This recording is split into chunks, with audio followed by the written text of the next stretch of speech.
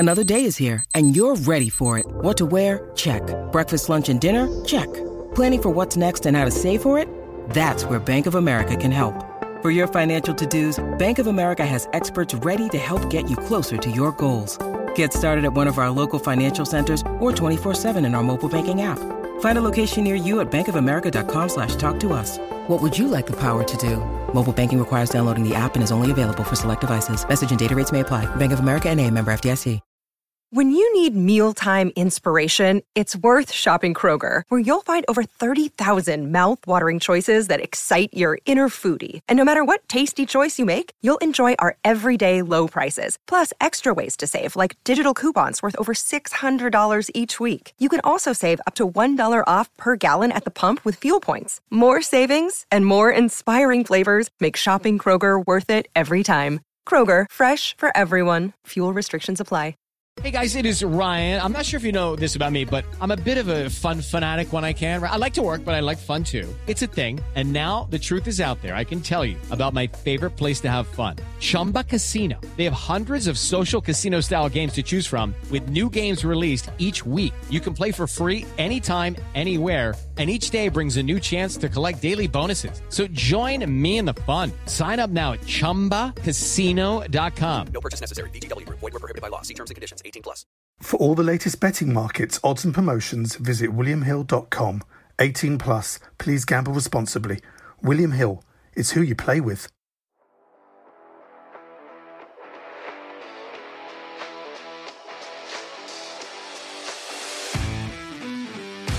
Well, hello, welcome to Middle Please Umpire. We are back. My name is Miles Jupp, and of course I'm joined by 95 mile per hour pace merchant, World Cup winner, aesthete, philosopher, dancer, lover, Mark Wood. Hello, Mark. Hello, Miles. Are we technically into our second over here or second test match? Second, say this is the second over of Middle Please Umpire. So we've bowled a good first over, but now we really need to ramp it up a little bit. We've got to execute our skills. We've got to it's about the areas, isn't it? It's just about the right areas. But I tell you something, the spirit in that dressing room, etc., etc., etc. Have you had to do any fronting up to the press lately? Have you been on any media duties? Well, my last few weeks have been very interesting, actually, but in the more recent future, yes, I have had to do a media interview, and it involved Jonathan Van Tam, the Deputy Medical Officer for the whole of the government, right. Who, funny enough, I don't think he was a cricket fan, but we had to promote the vaccine, and it was a bit serious because the producer cut me off straight away when I suggested that we call him Jonathan or Jean-Claude Van Tam after, Jean-Claude Van Damme. But that didn't catch on at all. So it was obviously no smiling, no laughing, ask serious questions, get serious answers. But yeah, I managed to mention in it, which it'll be very interesting to see if they edit it out. My question was, Mark, what are you most looking forward to when everything gets back to normal? And I said, well, recently I've been swimming in a bath in quarantine, so I'm looking forward to getting back to my local swimming club. It'll be interesting to see if that makes it, actually. It'd be amazing if that is your only contribution to it when they finally put it together. Yeah. Oh God, and get him out. And we've just got time from a word from Mark Wood. I've recently been swimming in a bath. And what is it? Is it a sort of serious infomercial? Is it like are you sort of a bit like the Green Cross Code Man? Yeah, so it was me, Chris Jordan, and Sam Curran had done a thing where it'll be put out on cricket platforms to promote people getting the vaccine. We had asked some questions. I mean, I'm assuming that if you went for an acting role, if they just weren't keen, what would they sort of say to you? Because they said something to me at the end, and I want to see if it's the same thing that they would potentially say to you. They'll say something like, well, of course, there's a lot of options. We've got a lot of people to consider. And then when you don't get it, my agent will go, she sometimes just says that's gone away, as in, don't worry about it. But otherwise, it's they've decided to go another way with it. And you could be like specific about it and think what they mean is they've decided they want someone 10 years younger or 10 years older or whatever, but actually it could cover someone who's quite like you and is slightly cheaper, whatever it is. What did they say to you at the end? Never call us. Thanks a lot for your contribution. We're really glad you came on. Chris, you in particular are a massive help, and thank you, Sam. That's how certain directors work, where you're sort of all day, you've got one question and they just sort of won't really answer it as if they're sort of far too busy, and yet someone else they'll sort of endlessly indulge. You'd think I'd be used to it with Rudy going, "Oh, what do you take your jumper now?" Which is basically you're off. So you'd think I'd be used to it now, but the sting still hurt, if I'm honest. What's the shortest number of overs you've bowled for Joe Root before he's gone, all right, mate, you're probably missing your jumper a bit, aren't you? 2 of us. We're gonna go with someone else, but you stay warm for the other end, because when he comes off, you might bowl that in. Yeah, you got to remember, don't get too down about it, Mark. There's 90 overs in a day. No one can bowl all the time. So it's a matter of just, we're doing the rest and rotation thing, but during the game. So I want you to rest now. Were you in the dressing room, or where were you during the culmination on what would have been only the second day of the Ahmedabad test? Where did you watch your colleagues from during that innings? Unfortunately, my bedroom, because on day 1 I got a bad migraine, something I don't get very often actually, which is the glare in the stadium. I mean, it's a massive stadium. We were playing with a pink ball and they've got like orangey pinky seats. I haven't seen a cloud the whole time I've been here. It's quite bizarre. It's like you lose a bit of your vision. So if I was to put all 10 fingers in front of my face and I looked straight forward, there'd be 3 or 4 of them missing. So it's like an aura or something it's called, where you lose a bit of your vision, and then that's when about half an hour later, it's as if someone's sticking a hot rod through one of your eyes, and you've just got to tough it out. Dark room, no noise. It's like in Back to the Future when he doesn't know if his parents are going to get together and his fingers start disappearing when he's playing the guitar.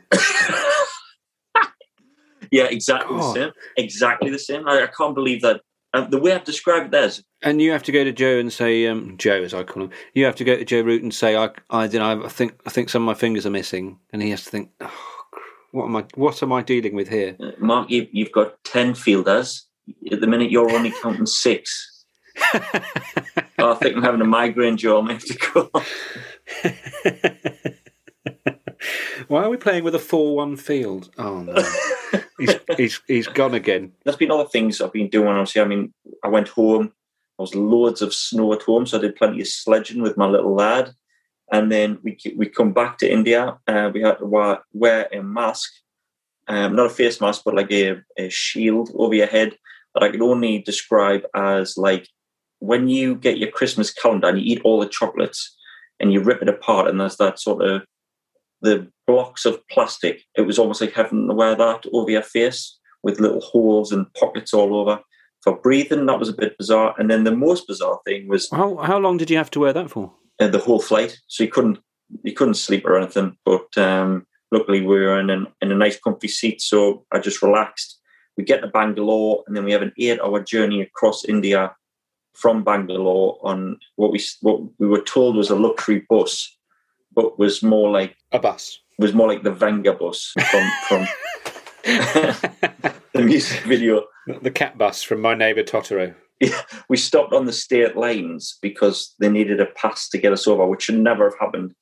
And of course, in the middle of nowhere in India, when there is a group of people in England cricket kit, and we have a guy or 2 guys with ginger hair, one of them being Paul Collingwood, our World Cup winning T20 batsman, and the other being Johnny Bairstow, our World Cup winning batsman.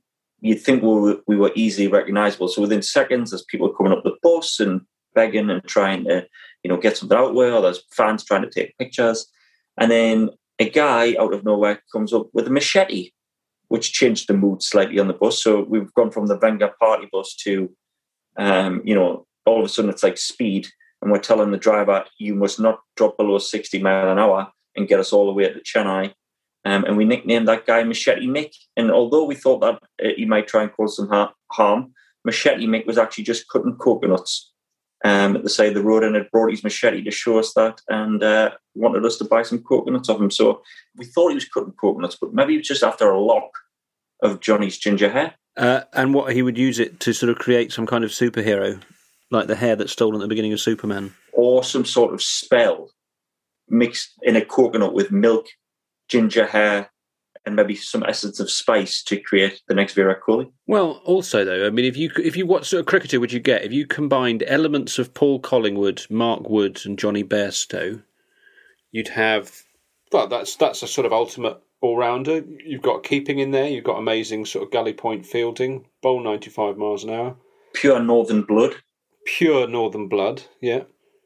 That would be that. The three of you, I mean, the best bits of the three of you combined would be an incredible cricket. I don't know what the worst bits of the three of you are. You needn't divulge, Mark.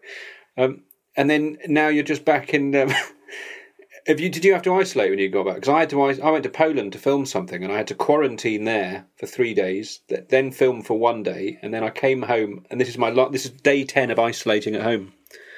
This is for 2 relatively short scenes. So now you're fluent in Polish TV, and have you picked up the language? Most of it, yeah. I just had a very Netflix heavy 3 days. Queen's Gambit, I did. The Queen's Gambit, yes, I've seen it. I like that very much.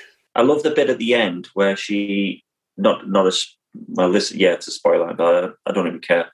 Where she goes and plays with local Russians at the end, doesn't she? She walks along in Russia. She sees a local game, and she goes to have a game with the local people. I was thinking when I was watching, I would love to be able to do it. Like somewhere like in India where they're mad about cricket. Can you imagine? Because you see, as we're driving to the ground, kids playing at the side of the road. I'd love to get off the bus and just say, come on, lads, give us a game. I mean, they'd probably show me up, but it would still be good fun, wouldn't it?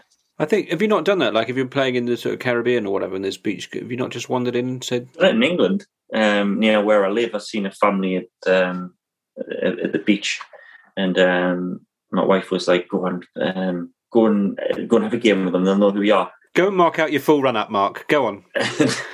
And this family were like, who's this weirdo here trying to have a game with him? Yeah, why is he trying so hard? They didn't have a clue who it was. They were like, what's he doing, this guy? What else has been happening here? Well, the walls are extremely thin here. Stuart Broad is in the room next to me, and every night I hear his Call of Duty slangs. What on earth is going on here? Where did he come from? No. Get back. He's in there. Does he join Call of Duty? Is there a sort of instant officer class thing that he can log straight into? Well, he's got the tones, so he wouldn't start at private. He'd be straight in at a sort of marshal or higher ranking officer with his accent. So it sounds to me like he dishes out maybe the orders for the other lads.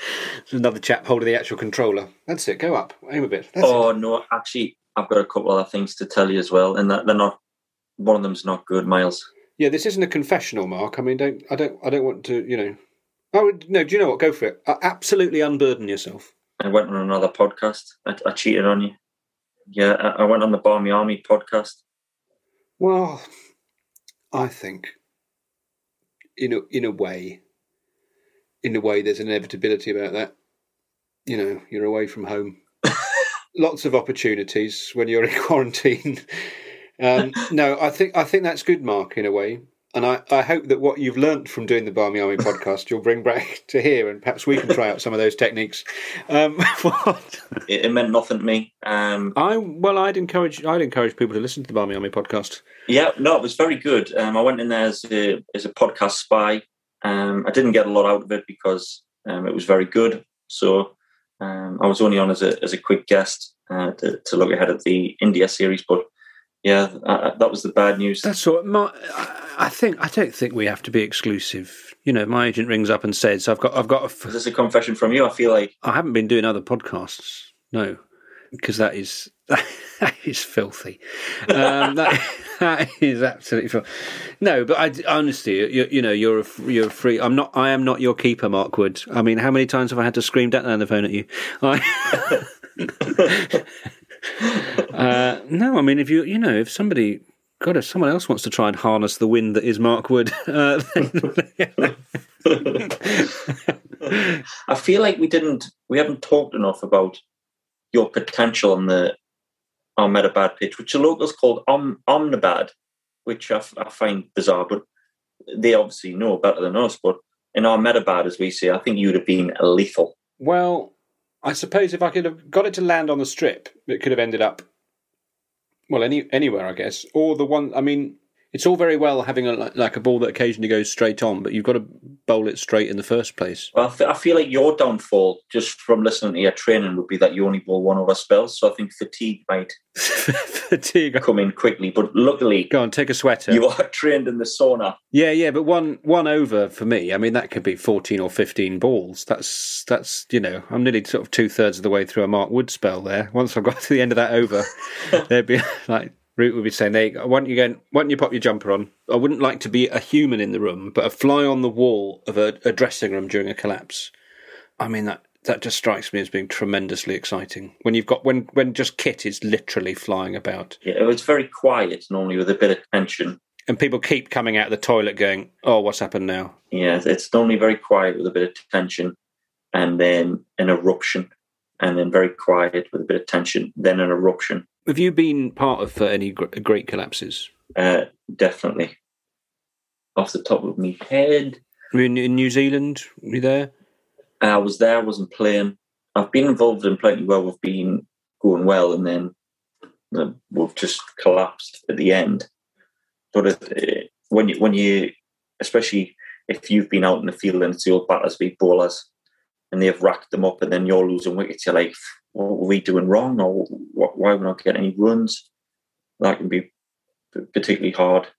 But yeah, it's a strange place to be when you're in a collapse. But what about the reverse of that then, when someone sort of stops the rot? Have you been in a situation where in the middle of a sort of chaotic collapse and a dressing room of frenzy, has anyone ever suddenly said the thing that some people needed to hear that's changed it? Is it a turnaroundable situation? Stuart Broad's good for situations like that because he sees it very black and white and often just wants people to just play with freedom or almost takes the pressure off and says, oh, we've got nothing to lose as lower order players. And that can often make you play better.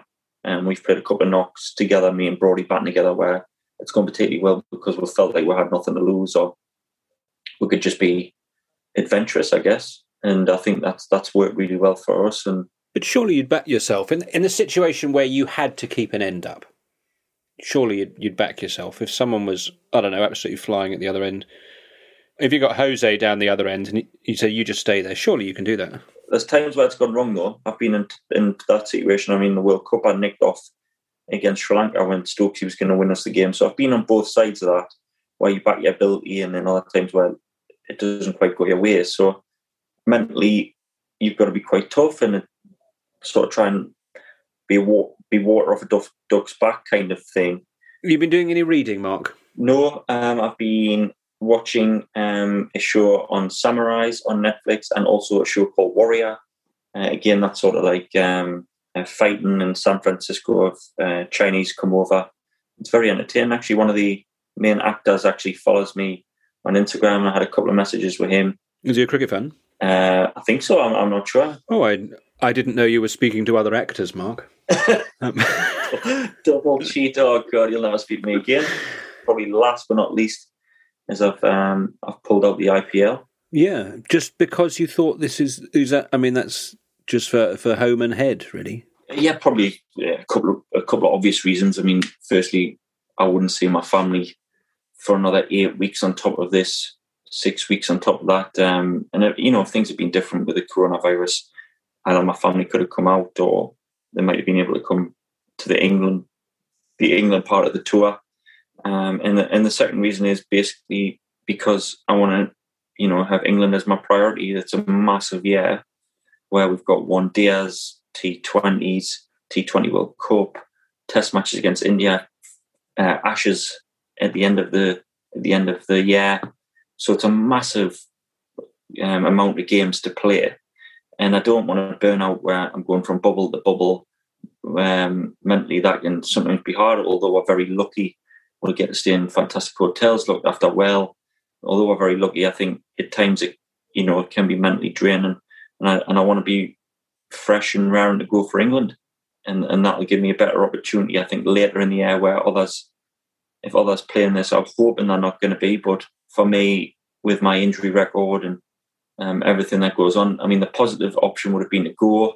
One, for obviously financial reasons, and two, because with the 2020 World Cup, I could really get better, learn some things, and be put in pressure situations which can help down the line.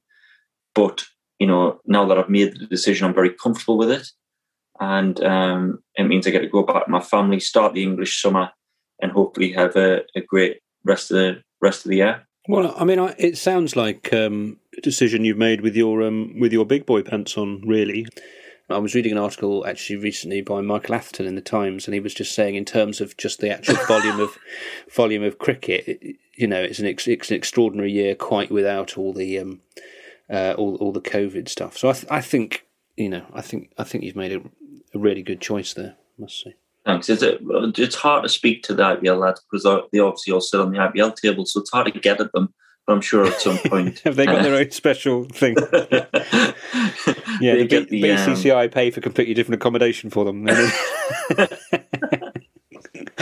So when I get to them, I'll maybe let them know. Oh, that food looks nice. What's that? Oh, this is for the IPL table. No, sorry. Brilliant. No. I think there's something. There's just just see what you can find down the end there. You people who merely play international sport. I've been watching the PSL on. I've watched about 3 games. I can't always tell who is there. There's Karachi, Lahore, Quetta. David Gower is commentating on them.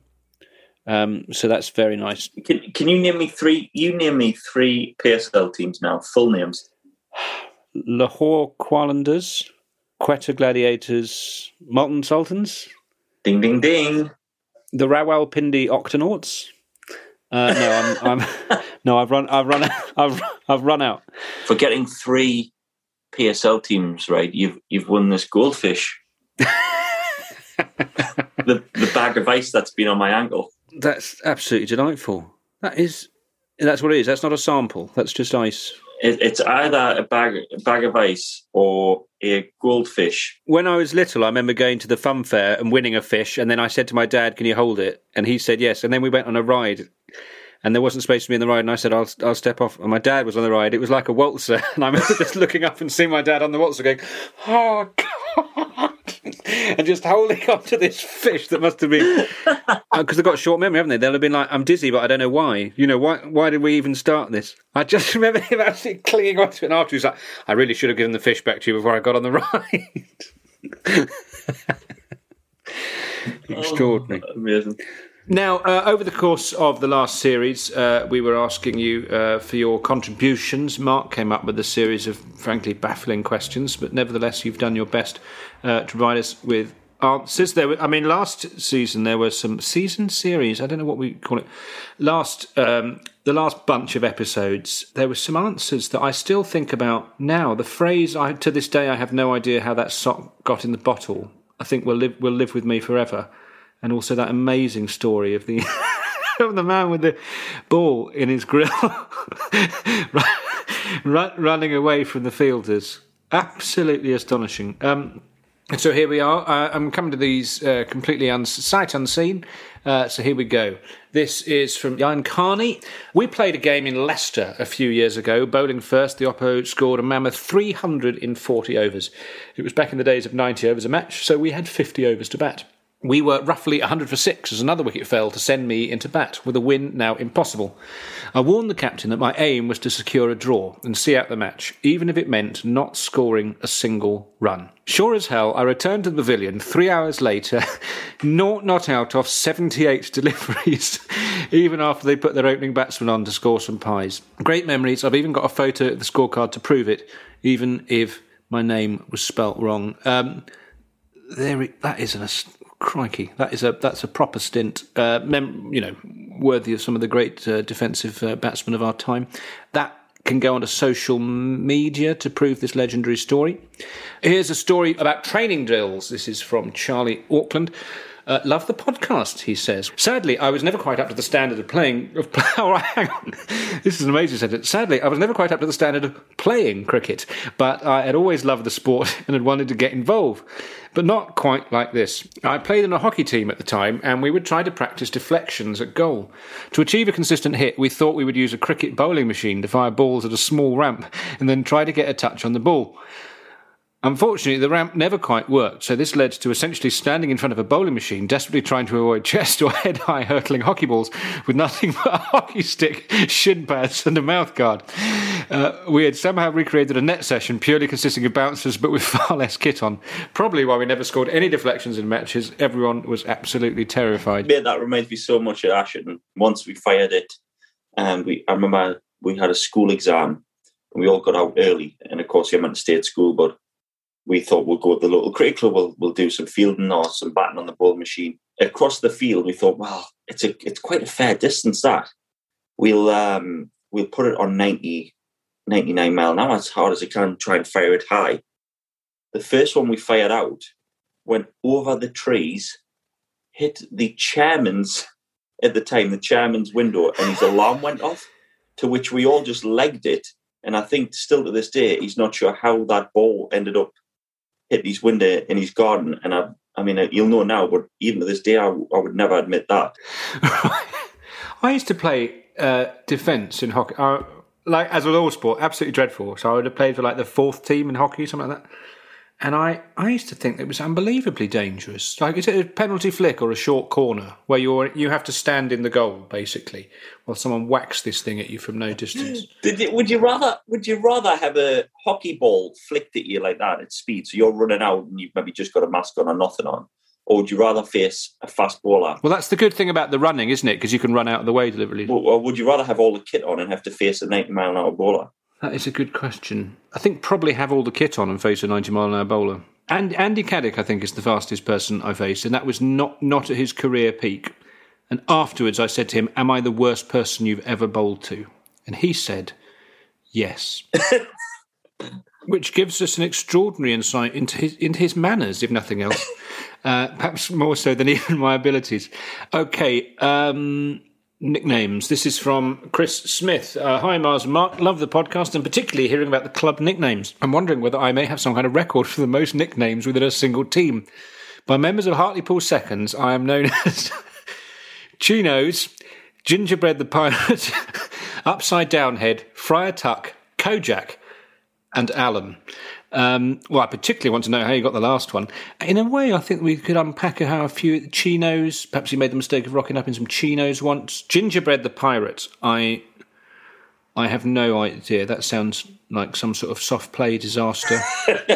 Kojak Friar Tuck, I'm imagining some sort of pattern baldness.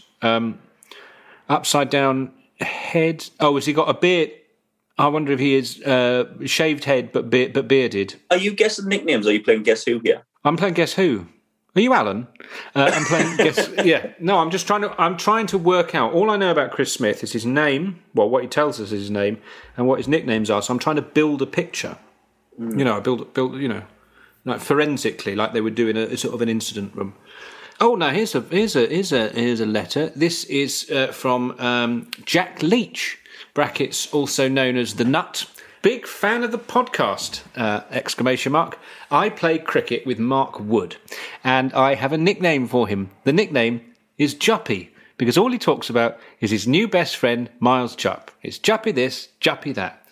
Also, when he bats, he refuses to take anything but middle out of respect for the podcast and Miles. He says he enjoys promoting the podcast on Stump Mic whenever he asks for his guard. All the best, Jack. Well, that's our first letter from a current serving Test cricketer. You look. Oh, I have to say, you can't see this, viewers, but I can see Mark on Zoom here, and he looks incredibly moved. Actually, he's quite. I've been absolutely stitched up there. Mate, every over I bowled in Sri Lanka, Jack Leach called me Juppy. Every ball, great bowling, Juppy. Great lines, Juppy. Great pace, Juppy. Execute your skills, Juppy. You've become somewhat of a national hero. Without doing, literally without doing anything. In terms of, someone to be compared to and with while you're, running in a bowl, I would have thought it would be quite helpful. I mean, if they start calling me Woody when I'm turning out for Monmouth Fourths, I'll feel there's a certain karmic circularity about the whole thing. Why is he called the Nut? On the account that his head's shaped like a nut. Right. What particular nut would that? What What's its shape like? Hazelnut. Hazelnut. It's not a Brazil nut. A hazelnut. Okay, we should have him. We should have Jack Leach on, shouldn't we? I think he would love to come on. I think we should have a furniture item called, or a one-off, called Crack the Nut, in which he comes on and we either have to make him laugh or, well, what other ways can you crack someone? Besides himself with grief, whichever seems easier.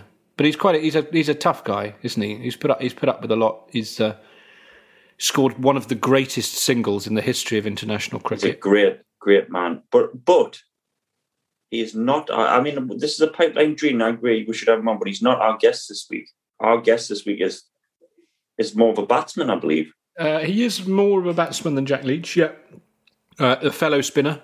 Do you want to tell the listeners who our guest is, Mark? He has.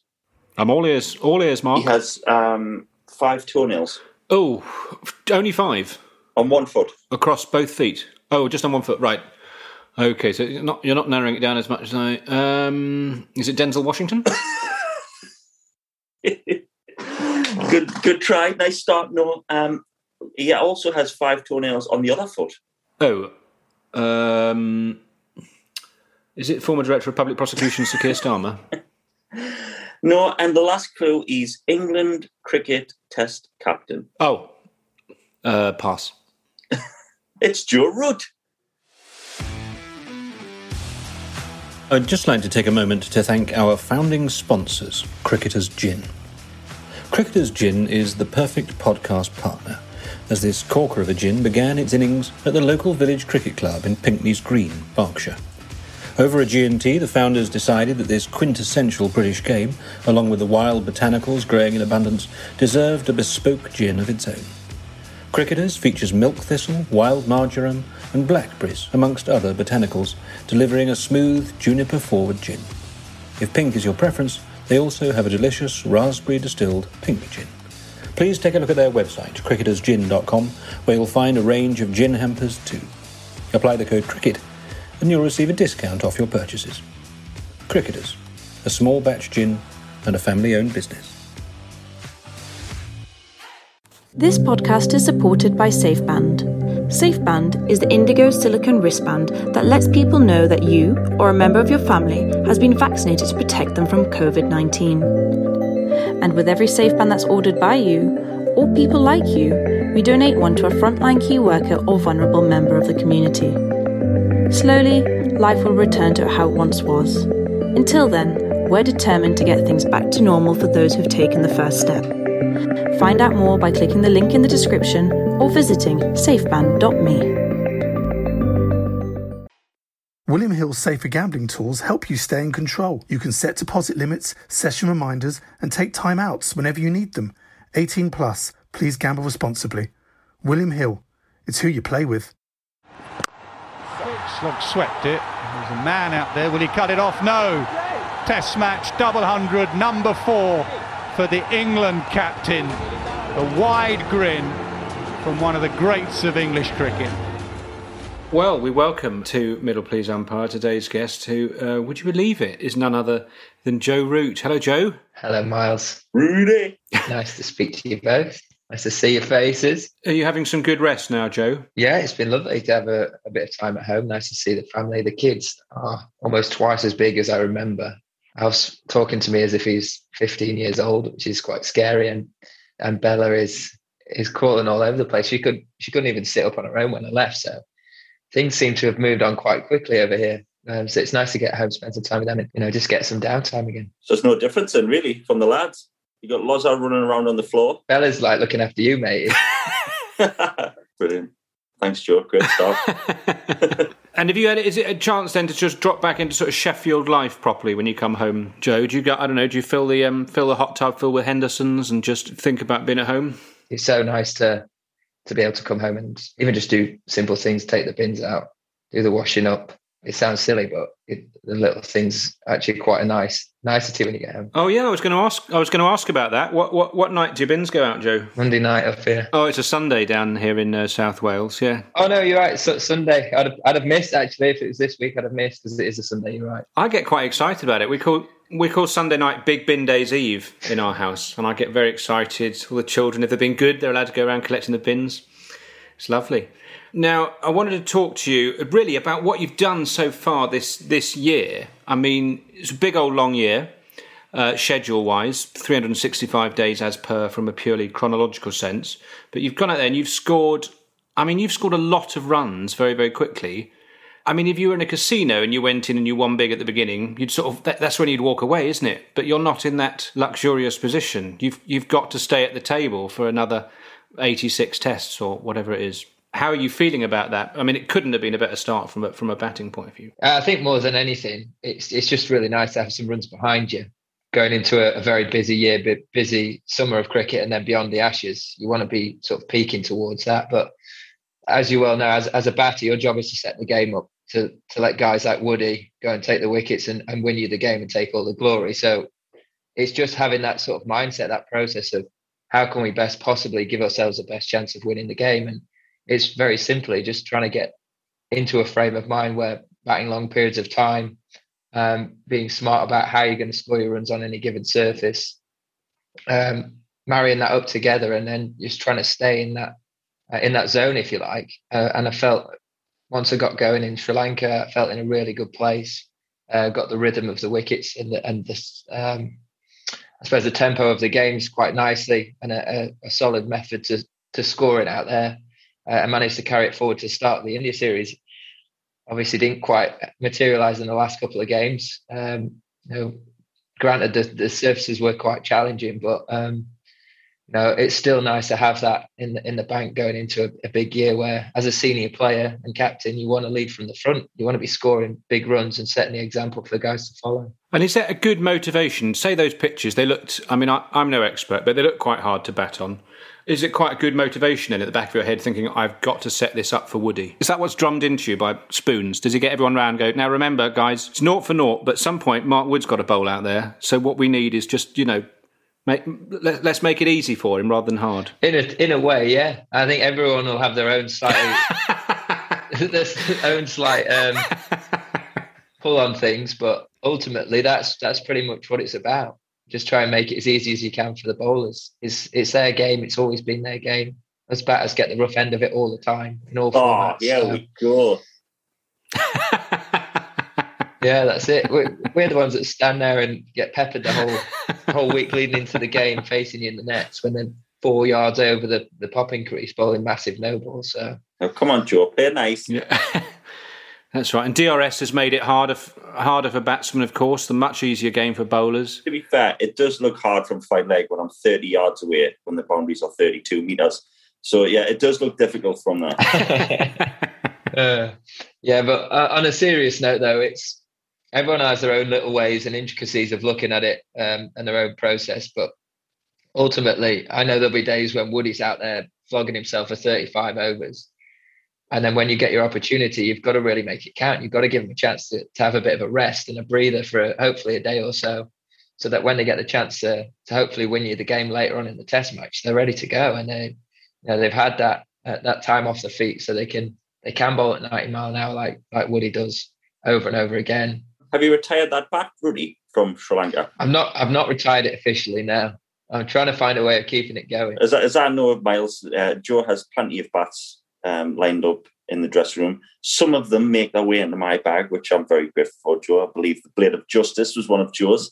I managed to just find its way into my bag. But the question I would like to ask Joe, I've never actually asked you this, is what do you differentiate between a good bat and a bad bat?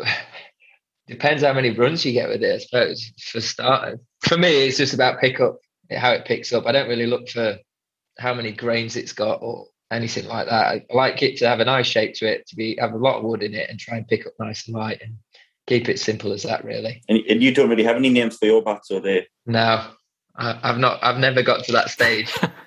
What do you look for in a bat, Woody? Free one. Yeah.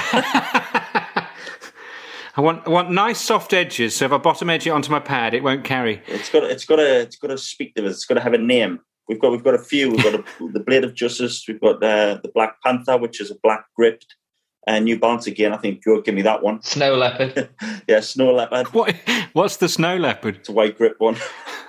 Extraordinary. All of these were bats from Joe that have just miraculously sort of made their way into my. I don't know how. I mean, it's hard for Rudy to really notice when he's got 15 lined up and they're all really good. So, but you'll notice at the airport at the end of the tour when he doesn't have to pay a baggage allowance surplus. Meanwhile, you've been absolutely stung for it. Woody's built a shed in the garden with all of the ones he's stolen from me over the years, I reckon. Not true. They're that good. I could never put them in the shed. What are you on about? The shelves in the house. India is where you made your Test debut, Joe, back in 2012. I mean, going there now as captain, do you feel like a sort of weight of what you've achieved in the time since, or is it a sort of source of inspiration? I mean, and also because you made a debut, this is 2 questions in one, possibly 3. Because you made your debut when you were young, do you look back now on your debut and think, what was I doing? Imagine going out into a game like this, not knowing what I know now. Very interesting questions. I think that I look back at that tour now and just think I improved tenfold as a player. I remember getting there thinking I was absolutely ready to play. In my own mind, I was nailed on to open the batting with Cook in the first game, just from pure naivety more than anything, and a lot of self-confidence. But I got there and very quickly realised where I was, how far behind some of the other guys I was. I mean, I was sharing a net with likes of KP, Cookie, Ian Bell, Jonathan Trott, Matt Pryor, guys that have been proven performers time and time again at Test level. You know, you're facing Stuart Broad, Jimmy Anderson, Monty and Swanee preparing for this series, and very quickly realised I had a lot of work to do. I'd not had a great amount of experience in India and in the subcontinent going into it. I'd had a couple of, I suppose, little tastes of it in under-19 cricket and Lions cricket, but I just thought from that point onwards, I had an 8-week tour on it. I knew I wasn't going to start the games, having played a couple of the warm-up games, and it was about just trying to be a sponge, really, just try and take in as much information as possible, learn as much as I could, develop my game, watch the likes of KP, how he batted. Contrastingly as well, watching Cookie and how he went about it, and almost trying to pick different pieces of it and apply it to my own game and see what really fitted well with how I was going to try and score runs out there. And I think more than anything is I look back on that now, and it's that whole experience really set me up for all of the tours in between now and then, whether it be going to Sri Lanka, the UAE or India. I really benefit from that and learned very quickly how big a gap sometimes it can be from going and playing a couple of seasons of first-class county cricket to the extremities of what a wicket like you can get in India can produce and put in front of you. So I look back and think, well, you know, I would definitely have not been able to play in the manner I did at the start of this year without going through that as a player. And I really hope that the young batters that have been on this trip don't just sort of completely draw a line under it, try and forget the whole experience, because it could have a real impact on the rest of their career if they look at it in the right way and use it as an advantage and I suppose a training aid moving forward. And so say now, if you're in the nets and then in the next net over you've got like a Lawrence or someone like that, are you looking at them thinking, right, that's me 9 years ago, I'm in the position that KP was, or Ian Bell or Trott and whatever, and you think I'm being watched and I need people to learn from me without being arrogant about it? I think more than anything, you're just trying to encourage them to open up their mind to playing in these conditions, getting a really good balance between making the game that they have as good as it possibly can be, but also exploring and experimenting and finding ways of adding to what has served them so well to that point.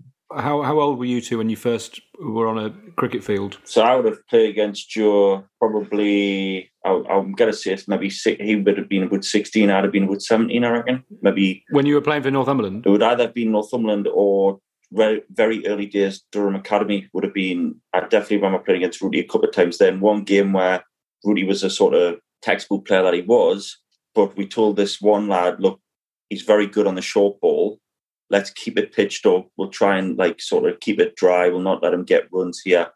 First ball, bouncer, went for 6. We lost the ball. Get the ball back. Right, okay, hard lines. Next one, pitch it up. Next ball, bouncer, 6 again into the trees. Rooty managed to get 200. I fielded for a day and a half of my life, which I'll never get back. And I'll never forgive that bowler for those 2 bouncers ever again. I wonder if Joe remembers that. I don't know what you're talking about. The fact that you said I lost 2 balls because I hit it far enough into trees, I think makes that story really unbelievable. If you'd have said it dribbled over the boundary. I remember playing against Woody at Durham, when probably a similar sort of time, might have been the same season, but I think it was the first time I ever really faced him. And it was obviously, he's always had a yard of pace. He probably wasn't as quick. Well, it wasn't as quick as he is now. But the first ball he bowled at me was an away swinging beamer, which I managed to nick down to. You've got to have intimidation, Miles. Nick it down to third man. I never felt, as he ran in for the next one, I'll be honest, I was actually quite scared. So he's always had that intimidating factor from being 17 years old, even though in between he must have apologised 18 times, I reckon. Polite but nasty. I like that it's an out-swinging beamer. It's not just some harmless beamer. There's a little bit of nuance to it. A little bit of it's got a mystery beamer, that boy. Yeah, but the underlying thing to all of this. So when we break that down truly, it still went for 4. So no matter where you bowl at Joe Root, he still gets it for 4. That's the real underlying issue there. Yeah, but also, presumably, you've revised your opinion of Mark. You're not like sort of looking out during a test when it's getting a bit tricky and going, well, I can't throw the ball to him. He only bowls out swinging beamers. I'm not batting anymore. I'm not batting. I'm stood next to him, so it's all right. But no, it's absolutely. I remember as well, a few years after that, we actually went on an under-19s game where we roomed together, and that was the first time I really got to know Woody. I think I couldn't drive at the time, so I was a year younger and I had passed my test, so Woody was driving me around to the games and stuff, and we shared a room up in we ended up being 12th men at Scarborough for the England under-19. So that was my first proper get to know Woody. And like I say, we've been pretty good friends since, really. The thing that probably me and Rooty had in common and still do is that Joe, although he's admitted he is from Sheffield, he's really one of us because his mum is a Geordie. Therefore, we should ask Joe the old added question. Is it bun, bap, or stoddy? Oh, I'm going to say bun, but I know that's not what you want me to. No. You can call it a bap, but it's not right. Is that the same as like a cob? Yeah. It's a stotty, man. And what's the last one? A stotty. I'm not even going to try and say that. It's a stotty. Yeah, your mother's broth and you dip in your stotty. Comes from a great sporting background, though, Joe, as well. So never mind he's got his mother's Geordie traits. It sounds very intimidating. Well, it's the hard work nature of the Geordiness and the fact that he scores double hundreds. I'm sure his man probably did that as well. But his dad played rugby at Twickenham. Is that right, Joe? Yeah. So I want to know what comes up most at the dinner table, your 100 at Lord's or your dad winning at Twickenham playing rugby? Don't get him started. He's he actually that year he played at Lord's and Twickenham in the same year. He scored a winning try and dropped a goal at Twickenham, and they won the I think it was a national knockout like club final. So that does come up every now and again. We also played against each other in a league game where I was playing for Yorkshire Academy and he was playing for Sheffield Collegiate, my club. And he actually hit me for 6 at Headingley, which he brings up on a regular basis. Every time he tells it, it's gone 10 rows further back. So who, when you were growing up, Joe, who were the players that you sort of modelled yourself on? And did that change once you were sort of part of the professional game?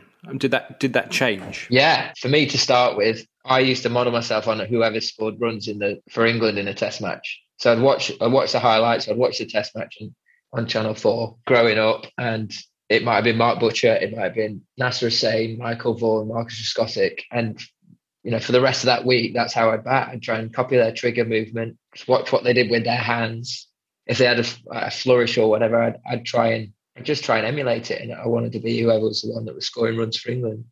And then gradually, as I got older, coming from Sheffield Collegiate, same club as Michael Vaughan, who at the time was England captain, I watched how he played. He had that amazing winter in Australia and obviously captain England to that 2005 Ashes win. And I suppose an obvious role model for me, coming from the same club. And naturally, I think you do look at your heroes. Watch likes of Ricky Ponting and the way he used to be able to pull the ball off just back of a length and dream about doing that. Guys like Jacques Kallis, some of the shots that he used to play. So I think more than anything, it's just watching. I used to just watch and copy and learn as much as I could. Joe mentioned Jack Kallis. I don't know if you remember, Miles, but Jack Kallis was part of the coaching team for Sri Lanka. We had a run there, didn't we? Yeah, I hit one through the covers, and Jack said, "Wow, great shot." So yeah, I mean, if that's where we're going down, I just thought I'd jump in that Jack Kallis. I mean, he averaged 50-odd, 1,000 runs, and he said, "Yeah, wow, great shot, Woody." I mean, if we're taking every little bit we can get, I don't want to feel like I'm missing out here. Your batting, as it's sort of evolved over the years, Mark, I think it's always very clear. You can see the sort of the influence of your coaches on it. I can't remember who was the England batting coach that said if you hit one for a straight six, then the next time you need to get as close to square leg as possible before you're absolutely castled. I can't remember who was the batting coach in those. Alan Mullally. Yeah.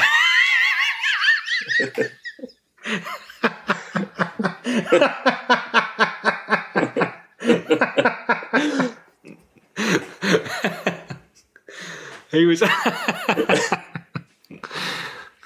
remember getting his autograph at the Oval when I was probably a teenager, and he had been out doing exactly that, trying to absolutely heave it, and lost, if not 3 stumps, and certainly 2. And we were getting his autograph out on Harleyford Road, and someone actually said to him, "What were you doing? Why did you do that?" And he went, "You get 50 grand if you hit it over the pavilion." And we were like, right. And then he got in his car and presumably drove 400 miles and off to a county championship game there. It does seem a different, in many ways, more innocent time. Now, of course, a very exciting thing for both of you this year coming up. Obviously, there's lots of exciting test series, but of course, the 100 is coming up. And I was looking at the kits more than to me. That's one of the most exciting aspects of it. And I think you've sort of lucked out there a bit, Joe, haven't you? Because are you the Nottingham team? Is that right? Yeah, Trent Rockets. That's right. The Skips team. Trent Rockets, and they've got skips. Yeah. They've got now skips. I think skips are really delicious because it's the way they melt on the tongue, isn't it? But Mark, you've got Tyrrell's crisps, which is I think that's I'm not between the two of you. Who do you think's got the better sort of savoury snack down their front? Hands down, me. Contractually, I'm going to say, but yeah, I think Rudy. Hey, the calorie count's down on skips as well. You're looking at 90 calories a packet compared to your 300 or whatever it is. So. You're so professional these days, Joe. It's amazing. That is very. You've read the whole. Oh man, you've read the whole press back there. Yeah, absolutely. Pom Bears is a spectacularly. Who's read the Pom Bear? Southern Brave. Pom Bears is a spectacularly odd choice of crisps we're going out with. I think it's a clever move. You look at their team and you've got Jofra Archer steaming in it, and he's got Pom Bears on his shirt. It's like quite a predicament as a batter. You're sort of not really sure what to sort of make of the whole scenario. Yeah, is he going to be bowling at 94 miles an hour, or is he going to be in a sort of slightly more childlike manner? Butterkist as well with Birmingham, that's had a bit of that. And of course, hula hoops, Welsh Fire. I'd probably, if I could play for any 100 team, and of course we're a few months out, I may well end up playing for a 100 team. I think I'd probably Welsh Fire would be good for me geographically, and of course hula hoops, which I think trumps even the McCoys up at Manchester. Oh, great. I'm absolutely starving now, thanks, Miles. Spoke to my wife before on the phone. I'll order a curry for you when you get home. I said, Sarah, I do not want to see another curry for at least 2 months. So, got to be fish and chips on it when you get home. I thought it'd be your mum's broth, to be fair. Oh, you're absolutely right, Joe. I can't believe I didn't think of that. The amount of times we hear about this broth, I'm going to have to taste it sometime. It's top drawer. You'll have a batch whenever you need it. And you always say, England captain, you can have a batch whenever you want it. Is it like you're a kind of sort of medicine man in the England dressing room? People come in and they're awfully depressed having been out for a first baller, and you say, I'll tell you what you need, son. You need to get your pads off. Let me pop this in the microwave for a moment. Exactly, yeah. The medicine man. I'm like Sitting Bull. I'm like the Sitting Bull of the England cricket team. Rudy, what's been your favourite England kit? My favourite England kit, the last World Cup one. Yeah, I quite enjoyed the 92 kit, but I wasn't old enough to appreciate it really. I love how big it was. Yes. As well. That would be like sort of Gooch and Botham in Australia, that one. Gooch, Botham, Fairbrother, De Freitas, the lot, Lewis. Lamb. Robin Smith, was he playing? Dermot Reeve. Good side, that. Pringle. I like the old massive Admiral kit, the 2005 Admiral kit. Every time I see that kit, it reminds us of 2005. So I hope when people see the World Cup kit, it'll forever remind them of that, because that still reminds me of the Ashes. Remember Harmy coming to the club and dishing it out, and I managed to get a pair of his pants. Honestly, they were the length of my body. I've never ever worn them in my life. I got a T-shirt that was his. Honestly, I wore it for bed. It was like a 90. I don't know if it's a Wi-Fi issue, but I genuinely thought Harmison came to our club and I got a pair of his pants. That's what it sounded like. But yeah, absolutely nothing wrong with that. I mean, if it gets people interested in the game. Now, so Woody, have you prepared? Derek Pringle gave me a pair of +4s once. Have you? Old Mortensen gave me some socks. Have you got some Woody questions lined up? Have you got your Super Over questions? Do you know about Mark Wood's Super Over? I'd be amazed if you didn't. I mean, it's what everyone's been. Perhaps you've not been reading the news, but very exciting. Joe, you've got 90 seconds. Miles is going to be on the clock. I'm going to name some things or ask you some questions. You've just got to say the first thing that comes to your mind in 90 seconds. Answer as many as you can. And, good luck. Are you ready, Joe? Root, England captain. Yes, mate. Right, here we go. Miles, 3, 2, 1. For the barest of margins, turn and pitch or green top? Green top. Favourite TV dog? Snoopy. Last photo you took? My daughter, Bella. Lovely. What's your favourite cricket ground? Cape Town. If a duck flew at you, would you duck or fight back? Panic. I would probably duck. Steam room or sauna? Steam room. Favourite player as a child? Mark Wood. Heaviest thing you've ever dropped on your foot? I can't think. Table. What's the worst thing you've been bitten by? Mark Wood. Probably true. Name 3 PSL teams. Islamabad United. I should know this. Peshawari Salmin and Karachi Kings. And last but not least, Miles is stealing apples from your garden. What do you shout at him? Bring us a couple to the door. Not bad. You're the barest of margins. Really, some lovely answers there. We've not had Snoopy before. Not had Snoopy. We've certainly not had Mark Wood as a favourite childhood cricketer before. I couldn't think of one, and all I could see was Mark's face. So I was like, well, it can be he's my current favourite fast bowler, so from Northumberland. So when you said that I bit you, I tend to go Suarez a lot when I'm bowling. I reckon you've gone for a celebration like that. It was a football warm-up game. Like we used to warm up playing football. And you've gone and for a celebration like that, and I've gone to give you a hug and you bit my shoulder. Well, teeth went into my shoulder. I'll send you my dentist bill, and I knew there was a reason that tooth was wobbly at the front. I think it's another symptom of your sort of natural aggression, Mark. That is the Tyson-esque aspect of your personality that bubbles to the surface all too often, sadly. Joe, I think, if I was you, I'd be desperate to enjoy my Friday evening now. But I think it's very, very kind of you to come and join us on Middle Please Umpire. I know that you're missing Mark, so I hope that we've been able to help sort of soften some of that trauma for you by you having a chance to see a sort of digital version of him on your screen. And I can't wait to see you out in the middle scoring runs again in some proper cricket very, very soon. But thank you very much indeed for joining us today. Rudy. Really enjoyed it. Nice to see you both. Well, there we are, Joe Root. For you, that's just, it's nothing out of the ordinary, is it, for you, Mark, talking to Joe Root? But for me, I cannot deny, as I felt with a lot of these interviews, how strangely surreal it is for me to be chatting to someone like that. I'm missing Joe Root score amazing 180 at Lord's. Day, it was against South Africa, I think. It was quite a sort of wobbly start to the day. And I just remember, presumably by 4 o'clock I'd have been quite drunk. And I just remember wandering around going, he's amazing, that guy, isn't he? He's absolutely amazing.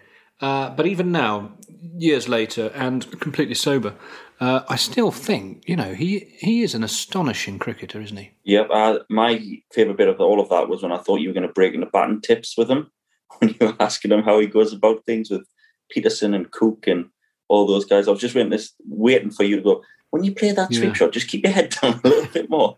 I thought that's why you were leading with that. Yeah, I was. It's interesting you bring up your trigger movement, Joe, because I was, briefly watching it. I watched you briefly on Channel 4 the other day, and a couple of things did just come to mind that I think, well, tell you what, send me your email, and I'll put some things in there for you. I mean, the amazing thing about the year that he's had that we were talking about is, like, if you look at the rest of the scores in the team, especially in Sri Lanka, he literally, there was all that good performances, Johnny Bairstow, Jos Buttler, Dan Lawrence, but Rudy really stood out above everyone. And behind the scenes, I know he has a peloton in the house. He's done a lot more running.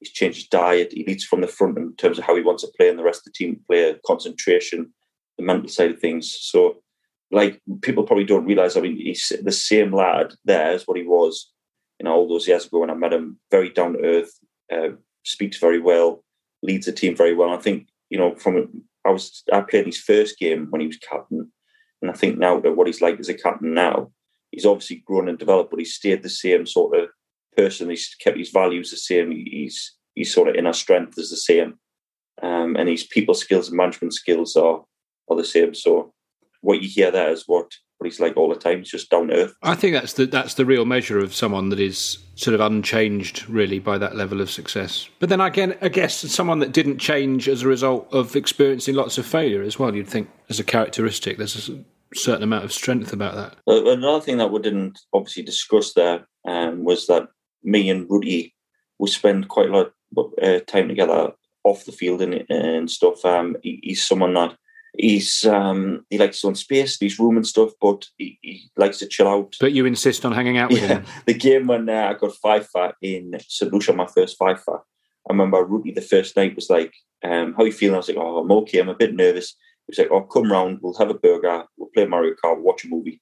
So I went round to his room, settled in. The next day, I obviously did really well. So every night we had to watch a movie, have a burger, just for pure superstition. So every night of that test match and until we won, I was in his room watching different movies, and we still do that every now and again now. I should have asked him more about that than going quite as big on crisps as I did. I can't stop. My mouth is full of saliva. I can't stop now. Is that a recent development? No, just since you started talking about crisps. Oh, right. Well, I'm sorry to do that to you. If I mentioned, Walker's crisps, KP nuts, Corker's crisps, Butterkist popcorn. Don't, please. Bombay mix. Now you're just naming city. Mini cheddars, Twiglets. Enough. Gonna explode. Matchsticks, Pepperami. You're just talking about my arms and legs now. Broth. Oh gosh, always mention broth now.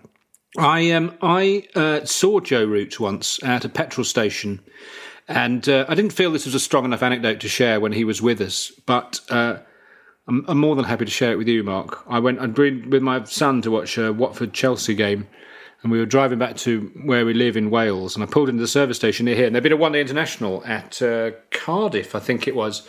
This is just the garage near where we live, and there was an unusual amount of excitement there, and there were some people crowding around a car, and so I said to Blake, why is everyone, bothering whoever that person is? And they said, it's Joe Root's in that car.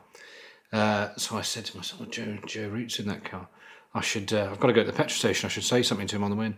So I did something completely disingenuous. I went to the petrol station. I paid for my petrol. As I came out, he was still in the car, eating a salad, I noticed. He wasn't eating a burger or anything filthy. If I see him this year, undoubtedly he'll be tucking into a bag of delicious skips. They really do melt on the tongue, Mark. But he was eating a salad, and I said, well played, Rooty. And he said, thanks.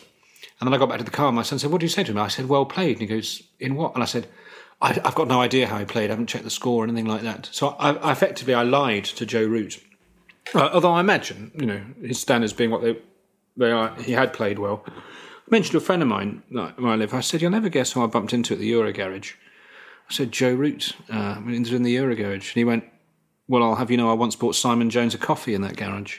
It's an absolute mecca, Mark, for international cricketers. I mean, that's... So I think he's tried it. He's been a classic topper there, hasn't he? That's two international cricketers have been spotted at the same petrol station within a 16-year time frame. He's topped your story there. The classic, I've been to Tenerife, I've been to 11 Tenerife. My Joe Root anecdote is, I would call it dangerously weak. I thought you were going to tee that up and see it at the petrol station was, there's someone from Sheffield. They're really successful. They're a sportsman or a sports person. I thought you were going to give it the old, it must be Jessica Ennis. She's the best person from Sheffield. And then drop in, it was just Joe Root. They went to the same school. My friend went to the school that they went to in Sheffield, my friend Tom Wrigglesworth. And I was asking him about it. And there's a sports hall named after Jessica Ennis. And there isn't one named after Joe Root. And I wonder sometimes if that's the source of the anger that drives him. So a question this week off the back of my scintillating story of seeing Joe Root at a Euro garage. The question this week is, have you ever seen any cricketers, international or first class, at a petrol station? Doesn't have to be a Euro garage, could be a Shell, could be a Harvest, absolutely anything. But it does have to have been a petrol station, and they do have to have played cricket to a professional standard, or we're simply not interested. Please send your emails to middleplease@hotmail.com. Have you seen Derek Pringle filling up in a branch of BP? Thanks for listening to this episode of Middle Please Umpire, where we had, of course, the England captain, Joe Root. Thank you, Miles Judd, my colleague, again, for making things so interesting, especially the garage story.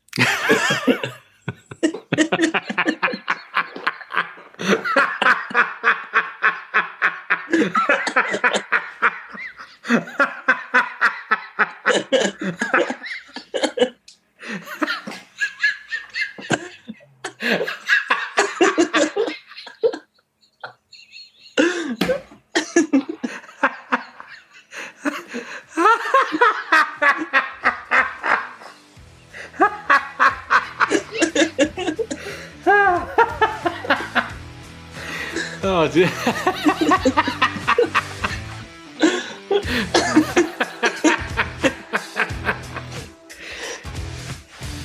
Oh, Christ. I might have to mute myself here.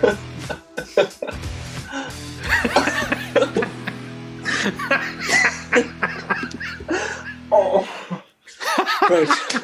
Come on. Right. Sorry.